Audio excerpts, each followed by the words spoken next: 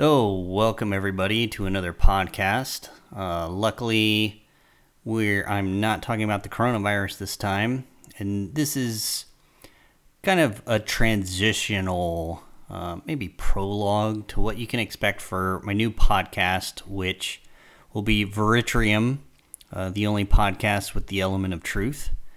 And in this, I talked to a member of the Body IO community and gave them the opportunity to ask any questions, any problems they were having, and I attempted to solve them or give them a roadmap so that they could solve the problems and maybe some follow-up. So this call is with Bruno, and I'll just let it go from there.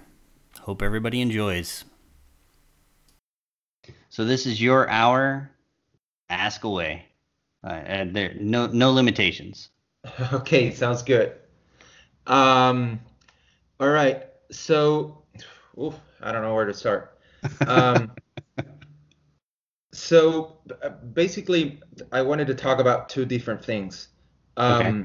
The first thing is related to my diet, and we can get into detail further on, but I'll start with some of the symptoms. So I started about, uh, I'd say 2 years ago during the transition between, I guess it was winter to spring. I live in Miami, actually, so it's very humid here.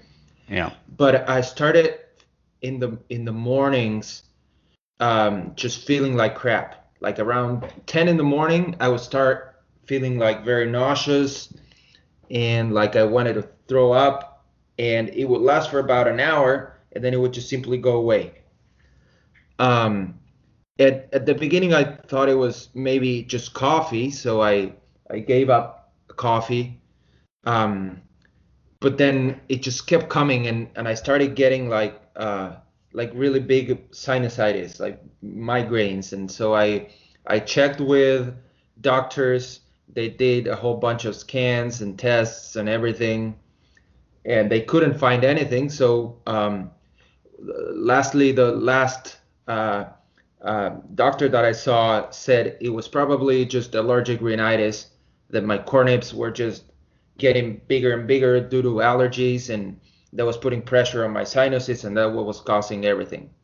So they did a procedure that was called Clarifix, where basically it's like a cryosurgery. They freeze the cornets, they shrink them down, and they supposedly that clears your path so that their sinuses are clear, they don't get stuck anymore, and the story.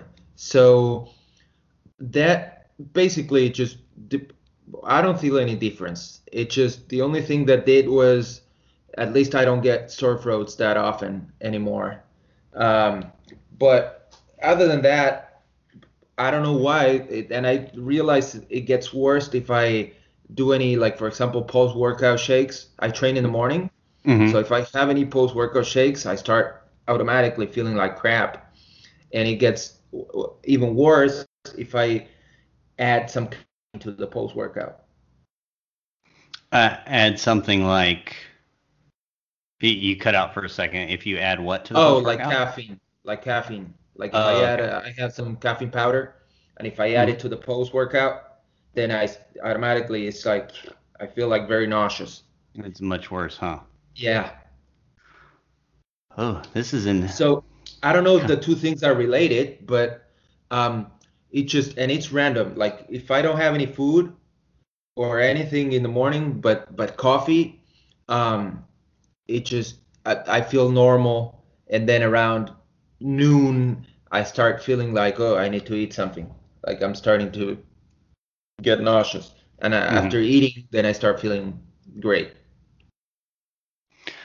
So if you, I'm just trying to rehash the full picture here. Yeah. So if you don't work out in the morning, it sounds like you then don't eat until noon, which is when you feel hungry, And you're Well, and in that scenario, you're pretty much okay. Is that correct? You don't get the nausea? yeah, I don't know if it's related to the to anything, but um like even if I work out, I cannot have a post. If I have a post workout, I get nauseous. Like when I'm working out, I have Hmm. to just not eat anything. I just do the caffeine before the workout, and that's it. So then, regardless whether you work out or don't work out, as long as you don't eat until later, Yeah, you don't have the nausea issues. correct. I feel okay. Got it. And if you have the morning in your morning workouts, is it you immediately get up and you go, or are you having anything before Um, then? no, my routine normally is I would wake up around 7 in the morning. Mm-hmm. I have coffee with 2 tablespoons of heavy whipping cream. Mm-hmm. It's normally an espresso, a double Nespresso, and then I have a sugar-free Red Bull, and that's it. And then I go work out at like 8 in the morning, so an hour later.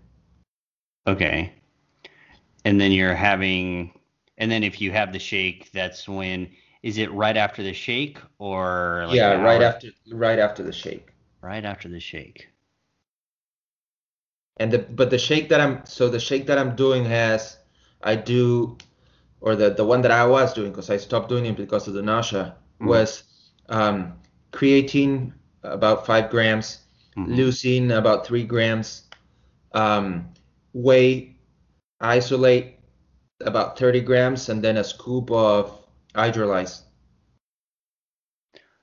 Okay. But and you never used casein, like micellar casein or anything No, like that? Okay, no, yeah, because sometimes that makes people feel sick. Well, I correct. would.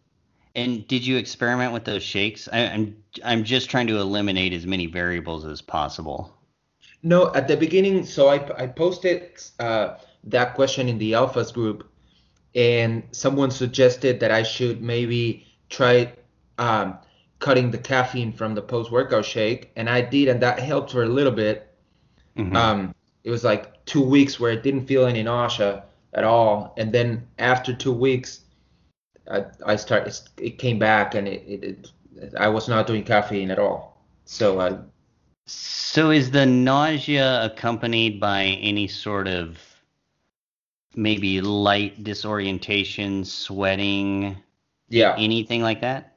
yeah, 100% that, Ah, all of that. so you're basically having a rebound hypoglycemia.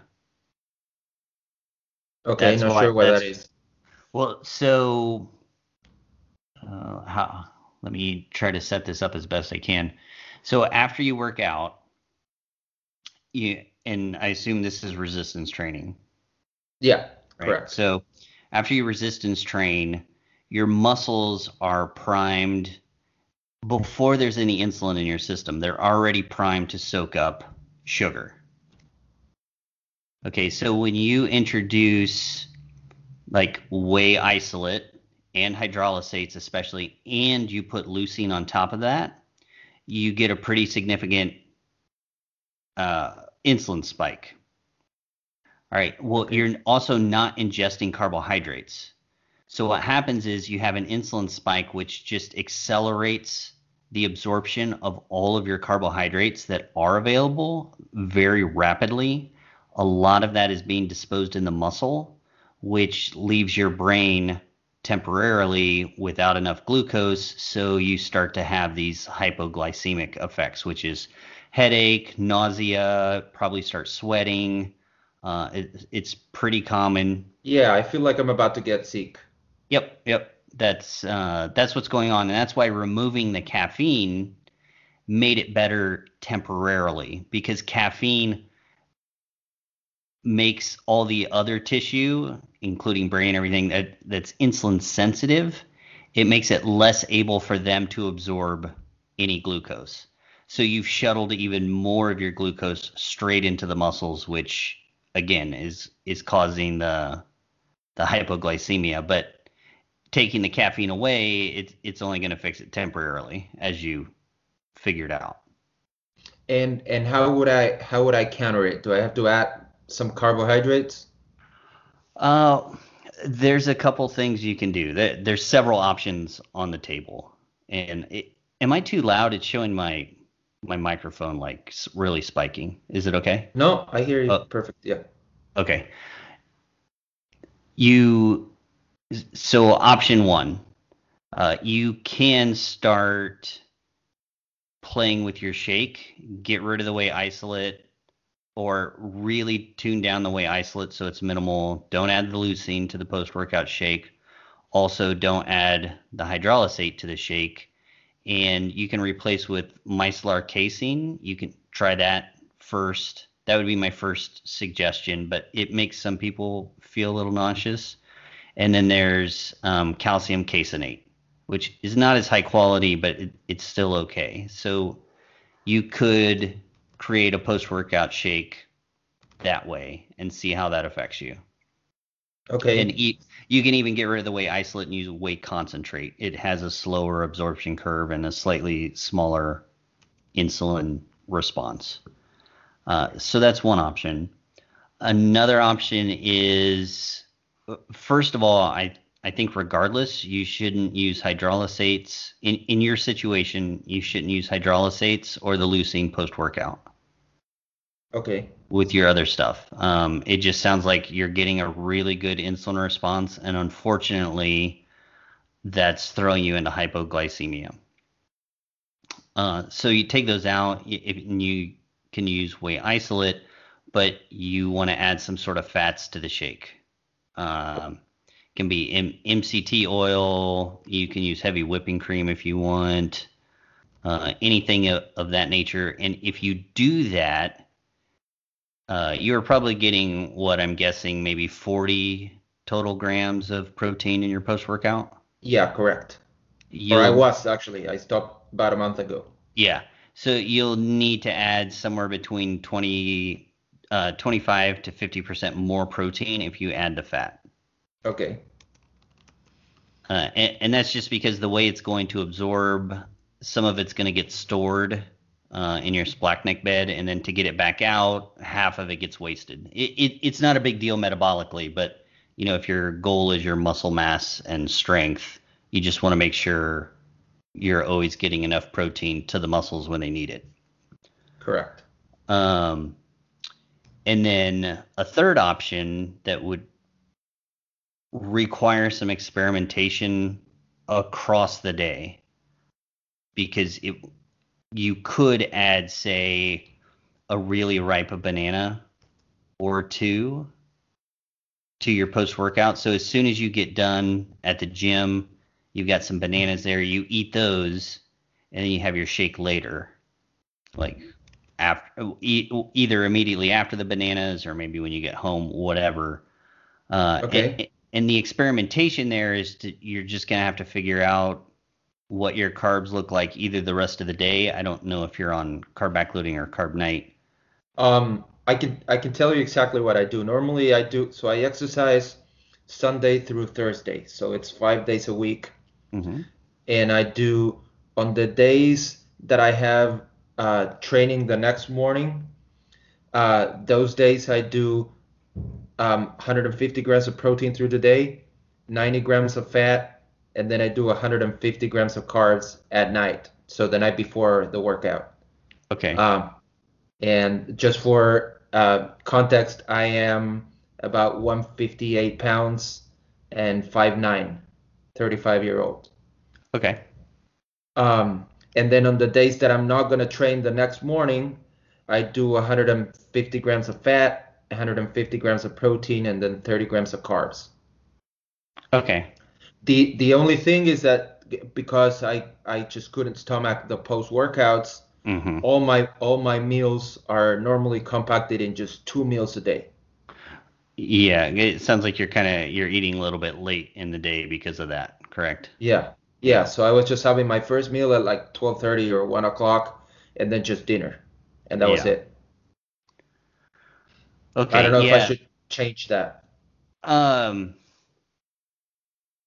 that's I think the best approach here is to try to attack your post workout. Okay. and get you back to where you can have your post workout shake. And actually, if you're so, let's say you work out Sunday, so Saturday night, are you having your carbs? Correct. Yes. Okay, well, so that's even better. So instead of if you go with the option of adding an oil to your post-workout shake, Mm-hmm. or you can add peanut butter, something like that, some kind of nut butter Okay. as well, then actually add that extra protein in the night before. Okay. So Um, instead of having the 150 grams for the total for the day, I should have some more. yeah, have so 150. I'd say add another 20 grams on that. Okay. Does it matter the source or like No, you can that just have protein, yeah, free for all. You can use whatever you want. the night before? I Great. tend to my general rule of thumb is other than post workout, I try to get the vast majority of protein from animal sources. And that Okay. could be cottage cheese, that can be meat, things like that. But only after the workout do I go for the is it advisable to use the ones that are, high absorption and so on and so forth. Okay. Okay. And the other side effect that I get from just not having anything until lunch is that right after lunch I start getting very sleepy just Yeah, because that's all I had for the day. right. Yeah, the place to start here is with that post-workout shake. I assume your goal is lean body mass, either keeping it or maybe increasing it some, and then also Correct. probably strength. Yeah. Okay. Yeah. So where we want to focus for that goal is your morning food, and right now your morning food is really predicated on that post-workout shake. Great. And So, oh, go yeah. ahead. No, no, I was gonna say as far as the other the macros for the rest of the day, do they look okay or should I be doing something different? No, they actually sound pretty good. They might need to be tweaked a little bit, but where you are, you're right in the right ranges. And should I when I add so if I'm adding the post workout with I'm assuming it's gonna be about 40 grams of protein or a little bit more, should Hmm. I take that out of the 150 that I have for the day or should I put that on top? You can right now, if I'm correct, you're getting 150 grams without the post-workout shake, correct? Yeah, without. Yeah, so just add that on top. Okay, so it'll be 100 like 190 total. And what Yeah. about for the fat? Do I do the same? I did on top? No, so for the fat or carbs, whichever of those routes you decide to go, you need to subtract those from the other totals. Okay.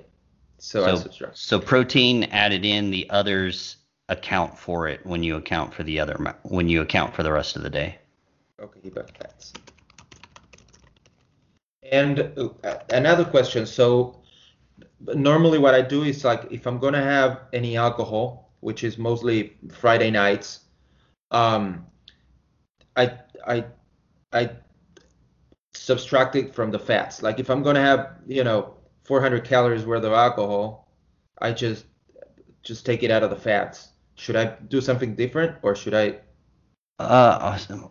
Like everything else, it's one of those it depends questions. So first, what type of alcoholic drinks are you? I normally have like Jack and Diet. That's the only thing I drink. Oh, oh, well then, I mean,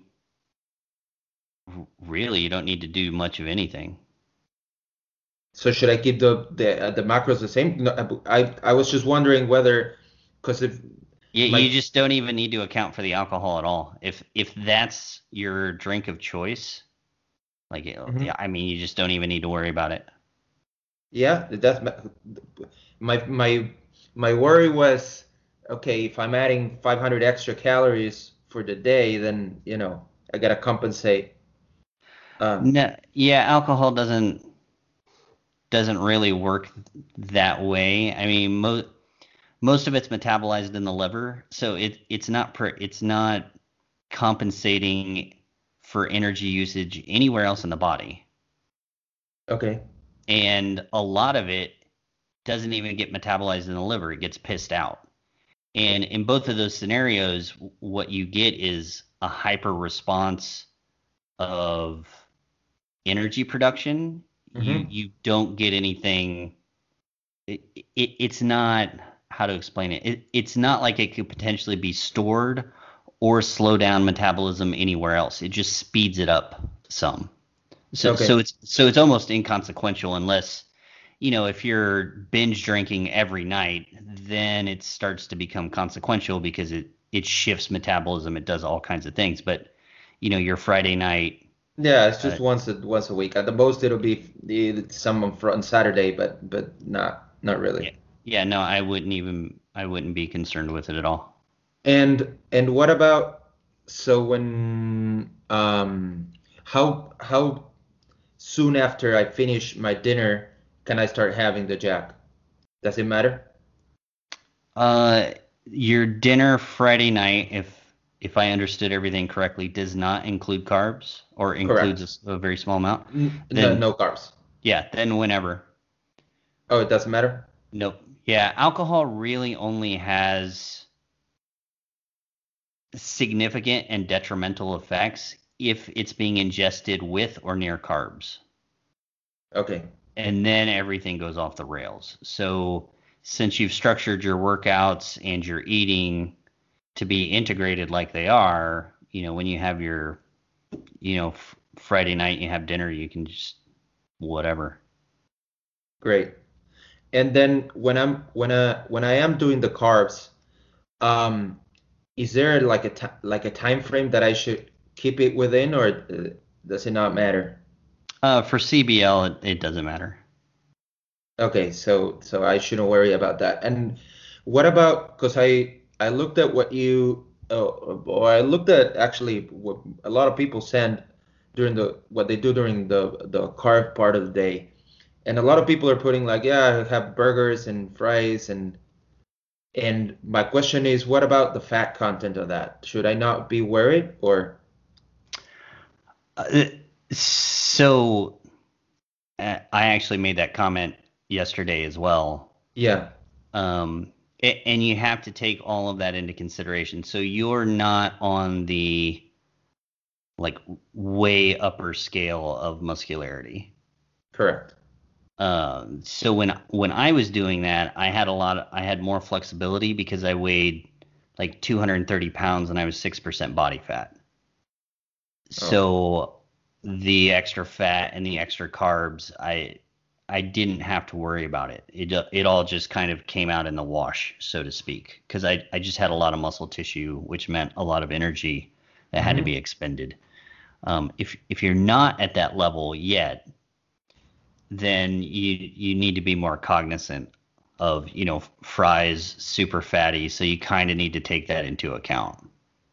Normally what I do is I go by the nutrition labels and I try for my fat not to go over like 40 grams for that carb meal. Hmm. I don't know if that's okay or Yeah, no, that's fine. So your training, which is a huge necessary component of not only not getting into the disease state, but it can also repair the disease hmm. state. Like resistance training, it's basically the only thing that can do that effectively. And so and in that last meal, when you're having your carbs and your fat, you're not getting the you're not getting the huge long-term overlap of a competition between fuels in the mitochondria. Does that make sense?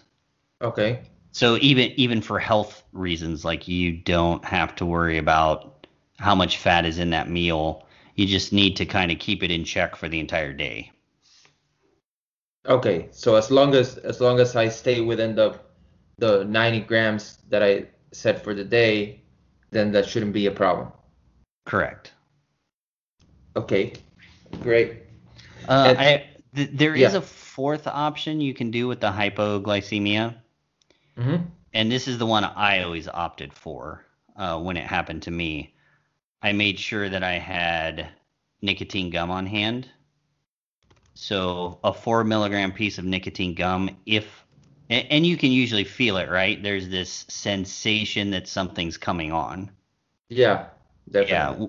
when I would feel that, I would have the nicotine gum and it would totally derail it. I wouldn't go into the full hypoglycemia.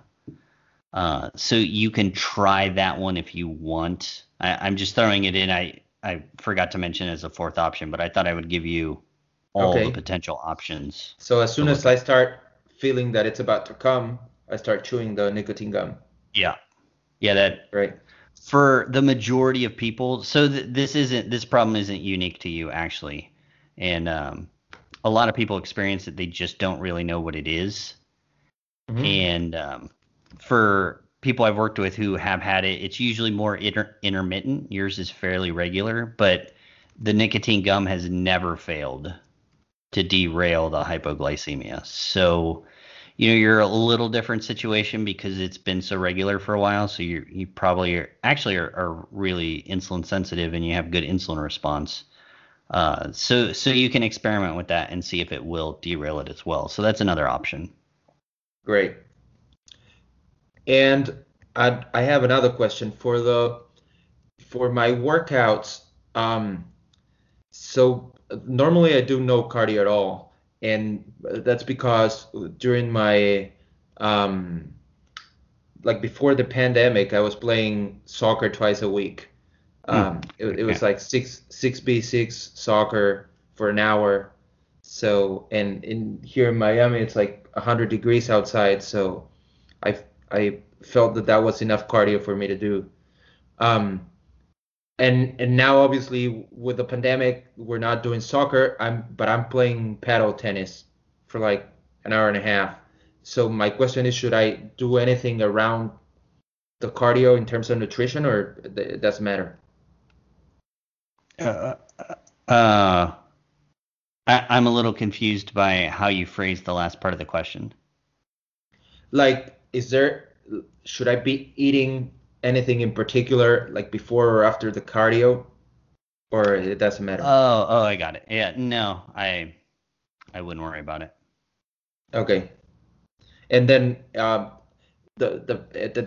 shouldn't be an issue with my protocol, right? Like if I go back to playing soccer twice a week.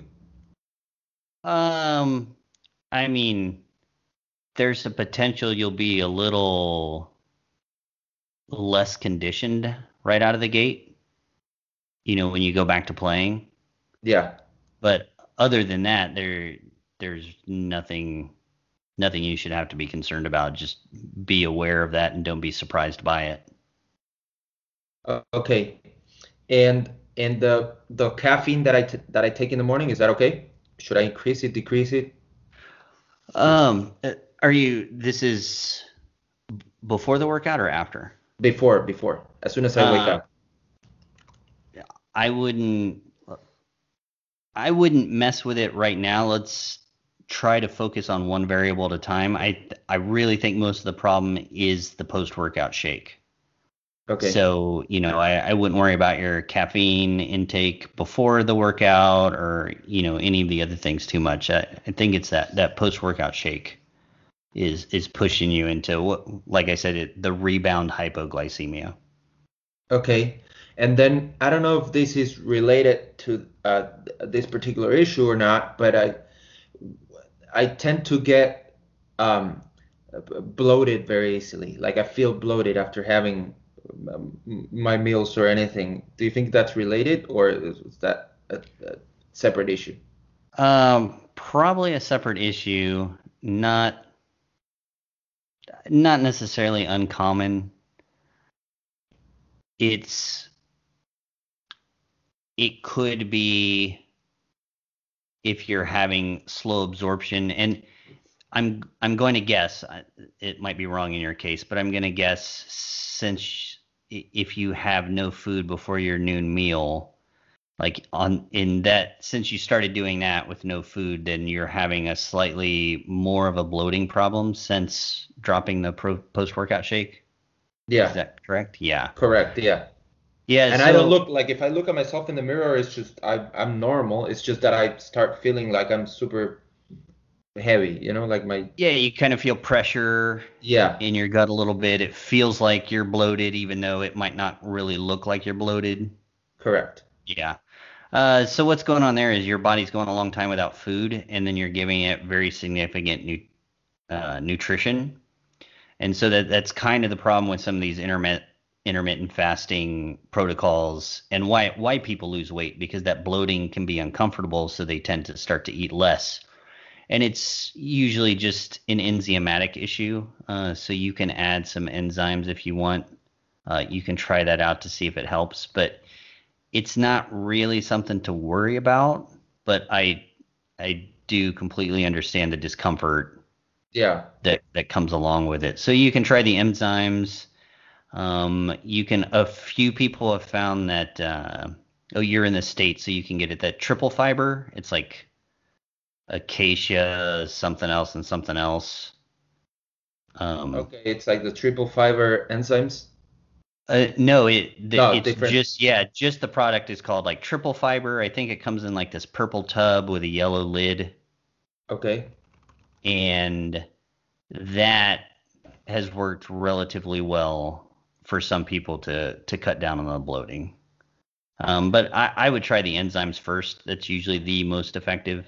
And then if that's not Okay, the it, just any regular digestive enzymes, right? yeah, I mean, you could just use generic stuff to start. Okay. Because enzymes, they're not like probiotics. I mean, they don't go bad, and it doesn't matter how many are in it, that kind of thing. So you can just use whatever And seems like a brand. do I take them before the meal or it doesn't matter? It before or with the meal. Okay, before or with the meal. And with the multivitamin, is there any specific time that would be best to consume it? Because I normally just do it at night, like before going to bed. Yeah, it's totally it. Multivitamin, the vitamins don't really matter.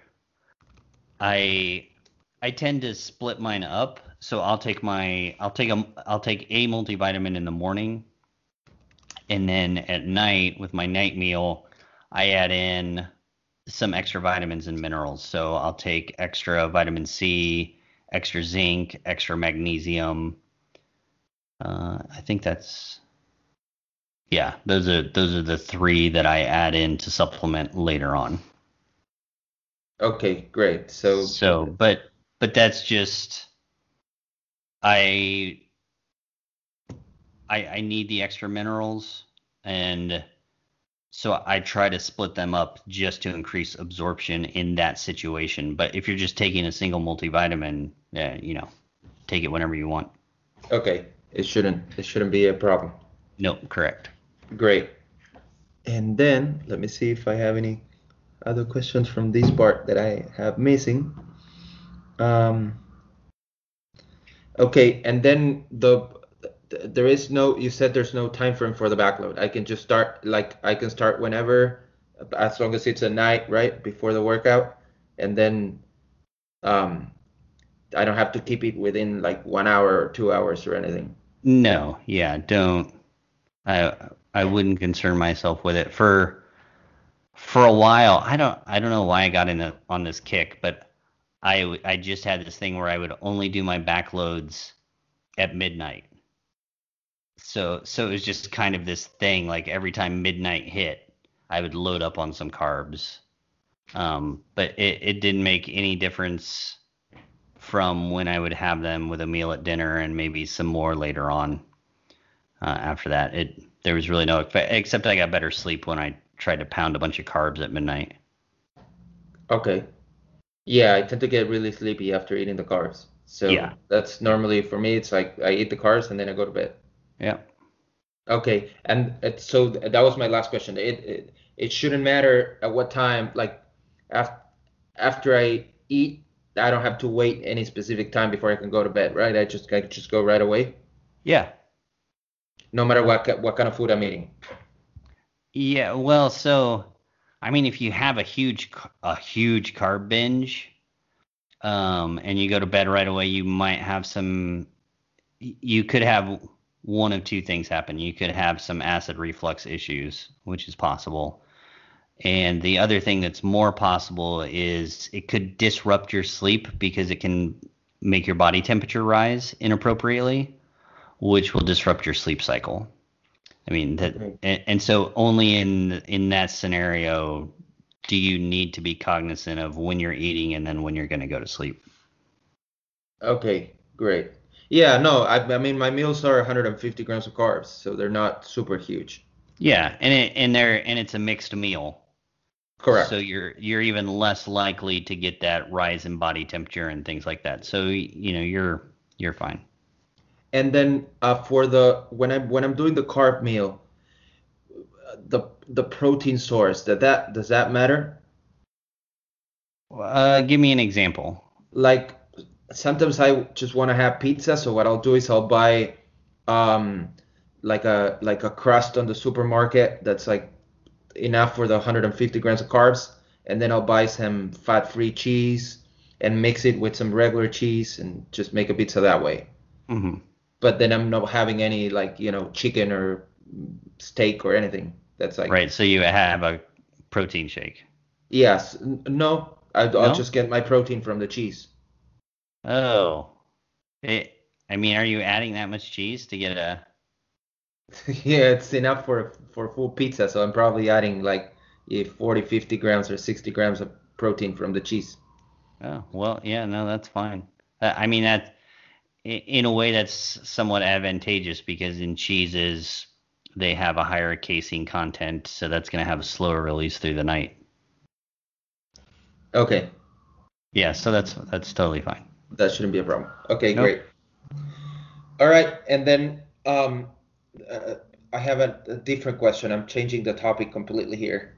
Okay. Um, so my family lives in Argentina, Mm-hmm. and my sister just have her baby back in March. I was due to visit her, and I just couldn't because a pandemic broke out, and they started with the lockdowns. But now they're starting to reopen, and it looks like I may be able to travel to visit them in October. Um, my question is, so my parents are 65 years old. So my question is, is there any way I can make it safely in a way that I can still visit them and not put them in danger? Uh, that's a good question. So, how is testing in the United States? I mean, I can get tested for free if I want to, but it takes a few days for the results. It takes like 2 or 3 days. Yeah, so if you wanted to go for maximum insurance to keep them safe, I would, if it were me, I would get a test and then isolate myself after getting the test Hmm. and plan it around the scheduled trip so that, I'm avoiding contact with people as much as possible.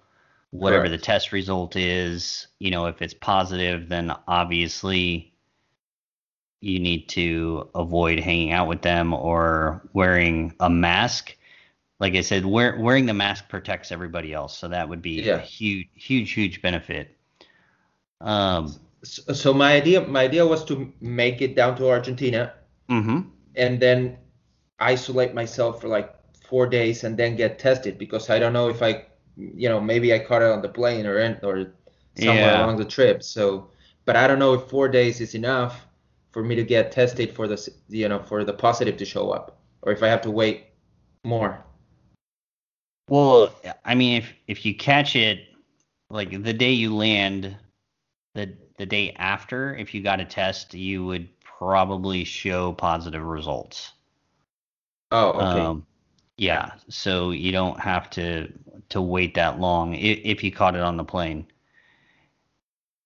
Okay. But Yeah, yeah. yeah, and if you wanted to make sure, it takes on average, anywhere from 5 to 7 days before you would develop symptoms. To be super sure, that's how long you would have to try to stay away from them when you got there. Uh, Okay. it's Six just to eight days. really hard. It's kind of like, the cold or the flu at this point. It's like, well, how do you avoid giving somebody a cold? Well, it's really tough because you could go to the grocery store, catch it Yeah. there right before you're going somewhere else, or the next day. There's just so many minor contacts now that could transmit. where you could be in a situation to catch it, not know it. Um, it's just a really tough thing. So, be diligent and be careful. That's that's really the best thing you can do to try to make sure everybody's safe. And then if you're going to do the testing on top of it, I mean, that's just extra insurance to try to make sure they stay safe. Great. Great. Okay. Yeah, they have in Argentina they have same day testing. So Oh, I could excellent. just I could just order one and they even come to your house. So I don't even have to expose myself going anywhere Oh, perfect. Yeah, that's great. and just get so okay. All right. So and then is there any well during the trip there's nothing extra I could do for extra protection, right? Just go on the plane, wear a mask, wash my hands and that's it. Yeah, that's unfortunately all you can do. That's probably your biggest risk factor is being on the plane. Um, I'm sure they're more available now, the N95 masks, Mm-hmm. and they seal up around your face much better, and their carbon filters are fine enough to even stop viral particles. So if you wanted to wear one of those throughout the flight, that's probably the safest thing you can do, other than wearing a full hazmat suit on the flight. Yeah. That's probably your best option is to wear that for the duration of the flight. And what about getting an antibody test to see if I've already had it? Would that help at all? Uh, I haven't looked at the I mean, the research on the potential antibody immunity and exposure is changing pretty rapidly, and one thing that's showing up is it depends on the immune response that you had.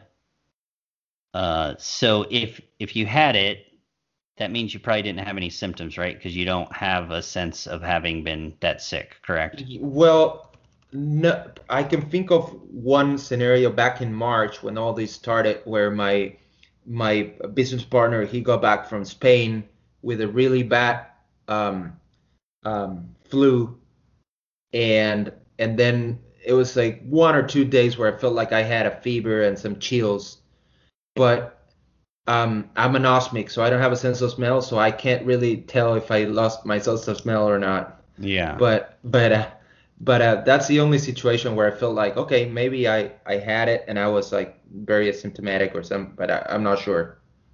Yeah, so the tough thing is the antibody test. It's as good as a coin toss in your situation, Yeah. because they're finding people who had absolutely no symptoms are the ones who have the highest rate of being able to detect antibodies for the virus. So if you're in that middle group of kind of a mild to not hospitalized Hmm. group, then it's 50-50. The antibody test might show that you had it, but your immune response might not have been mitigated through an antibody response. And in that case, you'll show negative even though you did actually have it.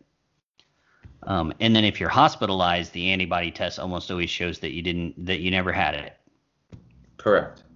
So Yes. if I get a negative, it's like almost, it's like 100% sure that I never had it. If you get a negative, it's so here's what you could do. If Do you have a quarter? Yeah. You can flip the quarter, call heads or tails in the air, and however it lands is the chance that you have already had it. An Okay. antibody test in your situation is exactly equivalent to tossing the coin. Okay. Okay. Makes Yeah. sense.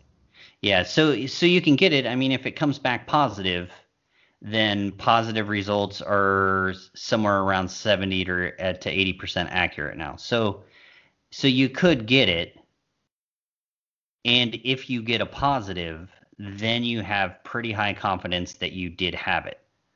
But a negative is identical to tossing the coin. Okay.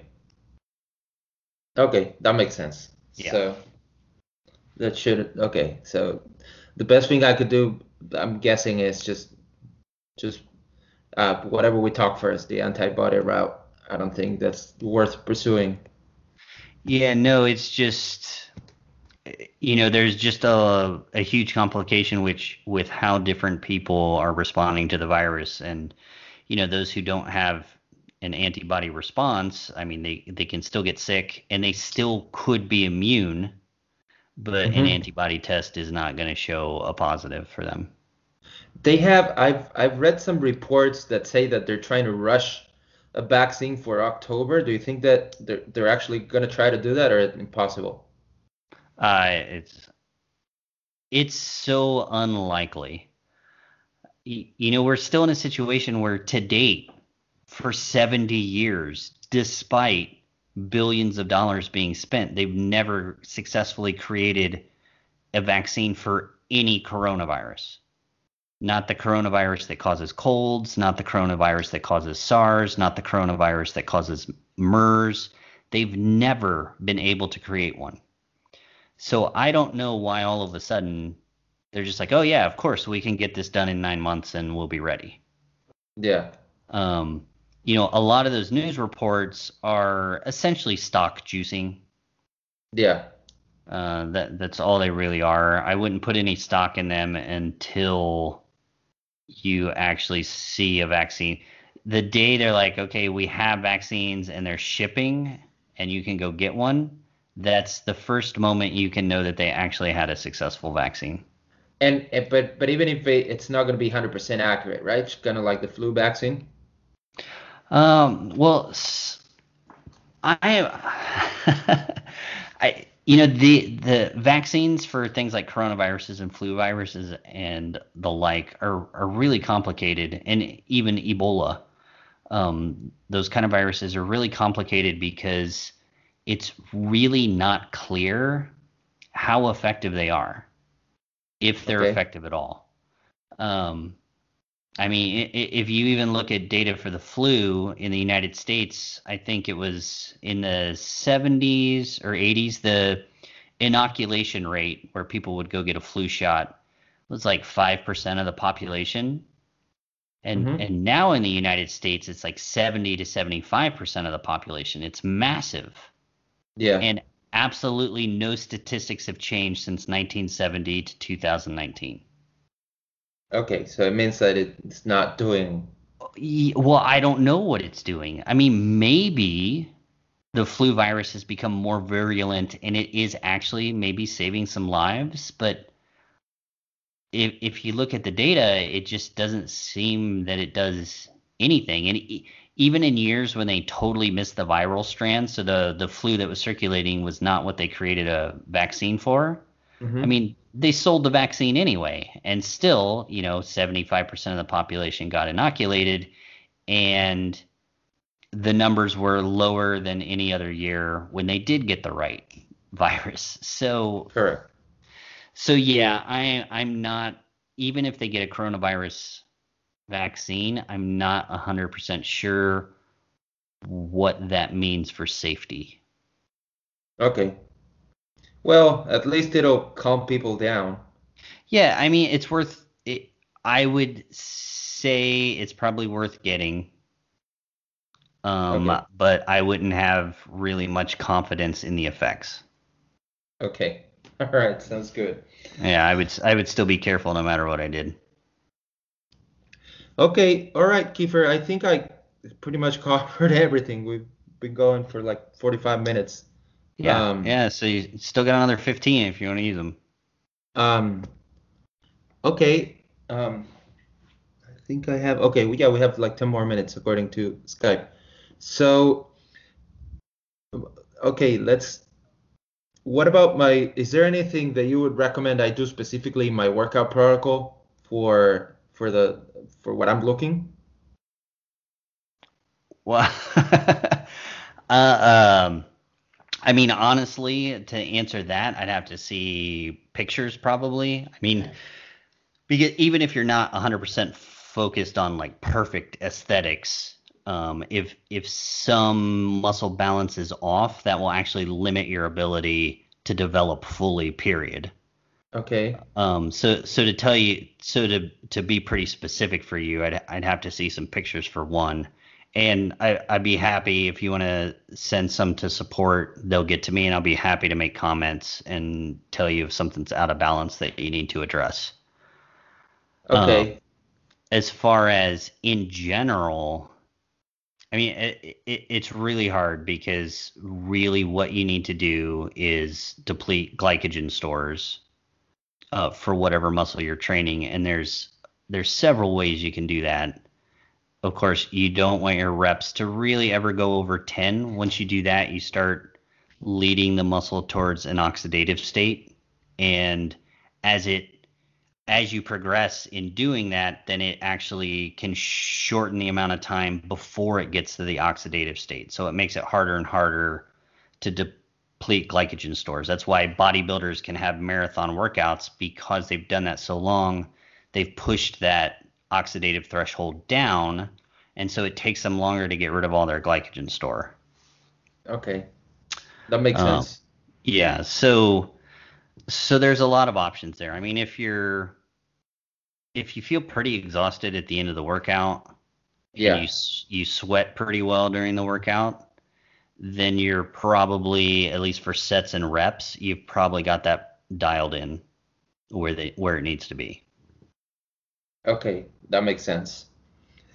And then, so mm, I thought of another question. Um, when s this is back like 3 months ago or 4 months ago, um, I started feeling that my right thumb was getting numb, and I thought it was due to excessive use of the computer. Given the pandemic, everybody was stuck in their house, and I was using the computer more than usual. So, but I went and got a consultation with a doctor. The first doctor said you probably have carpal tunnel syndrome, so just wear a brace when you go to sleep and take a muscle relaxant and see if it goes away. And then I consulted with a chiropractor, and the chiropractor, he took some x-rays, and he said, I believe that the nerve, you don't have carpal tunnel syndrome. You're just basically the curvature of your neck um, is shifting forward. So that's putting a little pressure on your C something, which is where the nerve originates. Mm-hmm. And that's what you're getting as a result is the thumb feeling that it goes numb. And so he recommended I started doing some adjustments and that I don't needed the the wrist or anything because they do some tests to see if you have carpal tunnel, and I don't get anything from that. So Yeah, so in general, if your thumb or your ring finger and pinky finger mhm. get numbing sensations, that's happening at the spine. If it's your index and middle finger, and it always happens in those combinations, it'll be the thumb by itself, or it'll be the two small fingers, or it'll be the two larger fingers. If it's the two larger fingers, that's usually related to some sort of nerve problem that's being caused by muscle tissue or a joint being slightly out of place, usually the elbow joint. And that's very often mistaken for carpal tunnel. So you said it's your thumb. Your chiropractor is probably Yeah, dead on. now it like kind of shifts between the thumb, and then sometimes I get it in the index finger, but it just alternates. Um, at the So, beginning, it was just the thumb getting completely numb. I've been doing the adjustments with the chiropractor for like about 2 months, mhm. and it's gotten better, but sometimes it comes and goes. Yeah. Well, so a pinched nerve, even when you release the pressure on the spine, the nerve is still compressed, and it can take a while to come back. And since you've that numbness that you're feeling has also affected your mechanics in the gym, even if you didn't realize it. Hmm. And that can then cause subsequent nerve issues with your other fingers, sometimes in the palm of the hand, although that's pretty rare. I have seen it. Um, so that's probably what happened. You know, that was compressed. It started causing issues way before you noticed any symptoms. And then the compression got worse to where you started to feel it in your thumb. At that point, it started to cause even more issues, with just your soft tissue and the nerve distribution and where they're setting everywhere. And now that it's being released, you're having a remodulation of things, which can open up paths some places, but then put pressure on paths in other places. So what you're describing sounds totally normal. What your chiropractor said, it is the highest probability of being correct. And what you're doing is likely the best course to get past it. And another symptom that I noticed, and you mentioned about the elbow, is that when I'm doing, like, for example, hammer curls at the gym, I could feel something clicking around my elbow on the outside part of my arm. Like, like there's something that's going against, either a bone or something that's moving inside. Yeah, and that could easily be the nervous imbalance that's starting at your neck has made the muscles fire in a way that has possibly pushed your elbow slightly out of joint, which can often feel like a clicking. Sometimes it can feel like a grinding. Yeah, it feels like a clicking. Yeah, again, that's normal for having a pinched nerve in the neck that's affecting one. It's usually unilateral. It usually only affects one arm at a time, unless it's like severe damage there. So the takeaway is it's really nothing to worry about since you're doing something about it. Okay. Okay, great. Yeah, it'll just take time, and I make fun of chiropractors because most of them are pretty terrible. But if he's only doing manual adjustments, yeah, then you're right on track for getting that taken care of. But that is something you'll probably have to commit to for quite some time. Like, you might not have to do them super frequently, but once every other month or something, you may need to go in and just get that released. Well, we started. He got me started twice a week, and then we moved to no. He got me started 3 times a week. Then we moved to 2 times a week. Now we're down to 1 time a week, and eventually it just gets to once a month. Yep. Yeah. That is the correct progression. You found a good chiropractor. Okay. Great. Yeah. That's rare. Kudos. Great. Yeah, because my worry was that he only does manual adjustments, and when you look at the YouTubers, chiropractors, they're always using like hammers and machines and stuff, and I was like, I wonder if this chiropractor is doing it correctly, but okay. Yeah, that's what's funny. Like, if you find a chiropractor who's doing 99% of everything manually, they're a really good chiropractor, because all those other tools and stuff like that, they're all total bullshit. Okay, great. Yeah, and the neck's tough because it's really hard to adjust it yourself or to teach somebody how to adjust it for you. I mean, I crack it fairly often. Just even by moving my head a little bit, I can feel the cracks. Yeah, it's still not quite the same of getting that release, and I wish I could teach somebody to do, or I knew a chiropractor here to do it. I'm definitely due for one, but yeah, you're on the right track to get that taken care of. Again, I wouldn't worry about it. If you send some pictures, if I see something in your musculature, I can tell you what exercises to fix that, to either speed up getting better or to avoid the problem in the future. Okay. All right. Well. I'll try to get some pictures over to support. All right. Sounds great. All right. So, okay, I think our time is up. 59 minutes. We rambled needlessly at the start, so if you have anything else, go for it. That's great. I think we covered pretty much everything. I try to write everything down before I talk to make sure that I didn't miss anything. and I think we covered pretty much everything. Oh, well, that's great. Hopefully it was helpful and worth the time and Yeah, super productive. I'll definitely, if it can help me with the morning feeling like crap, then it's well worth it.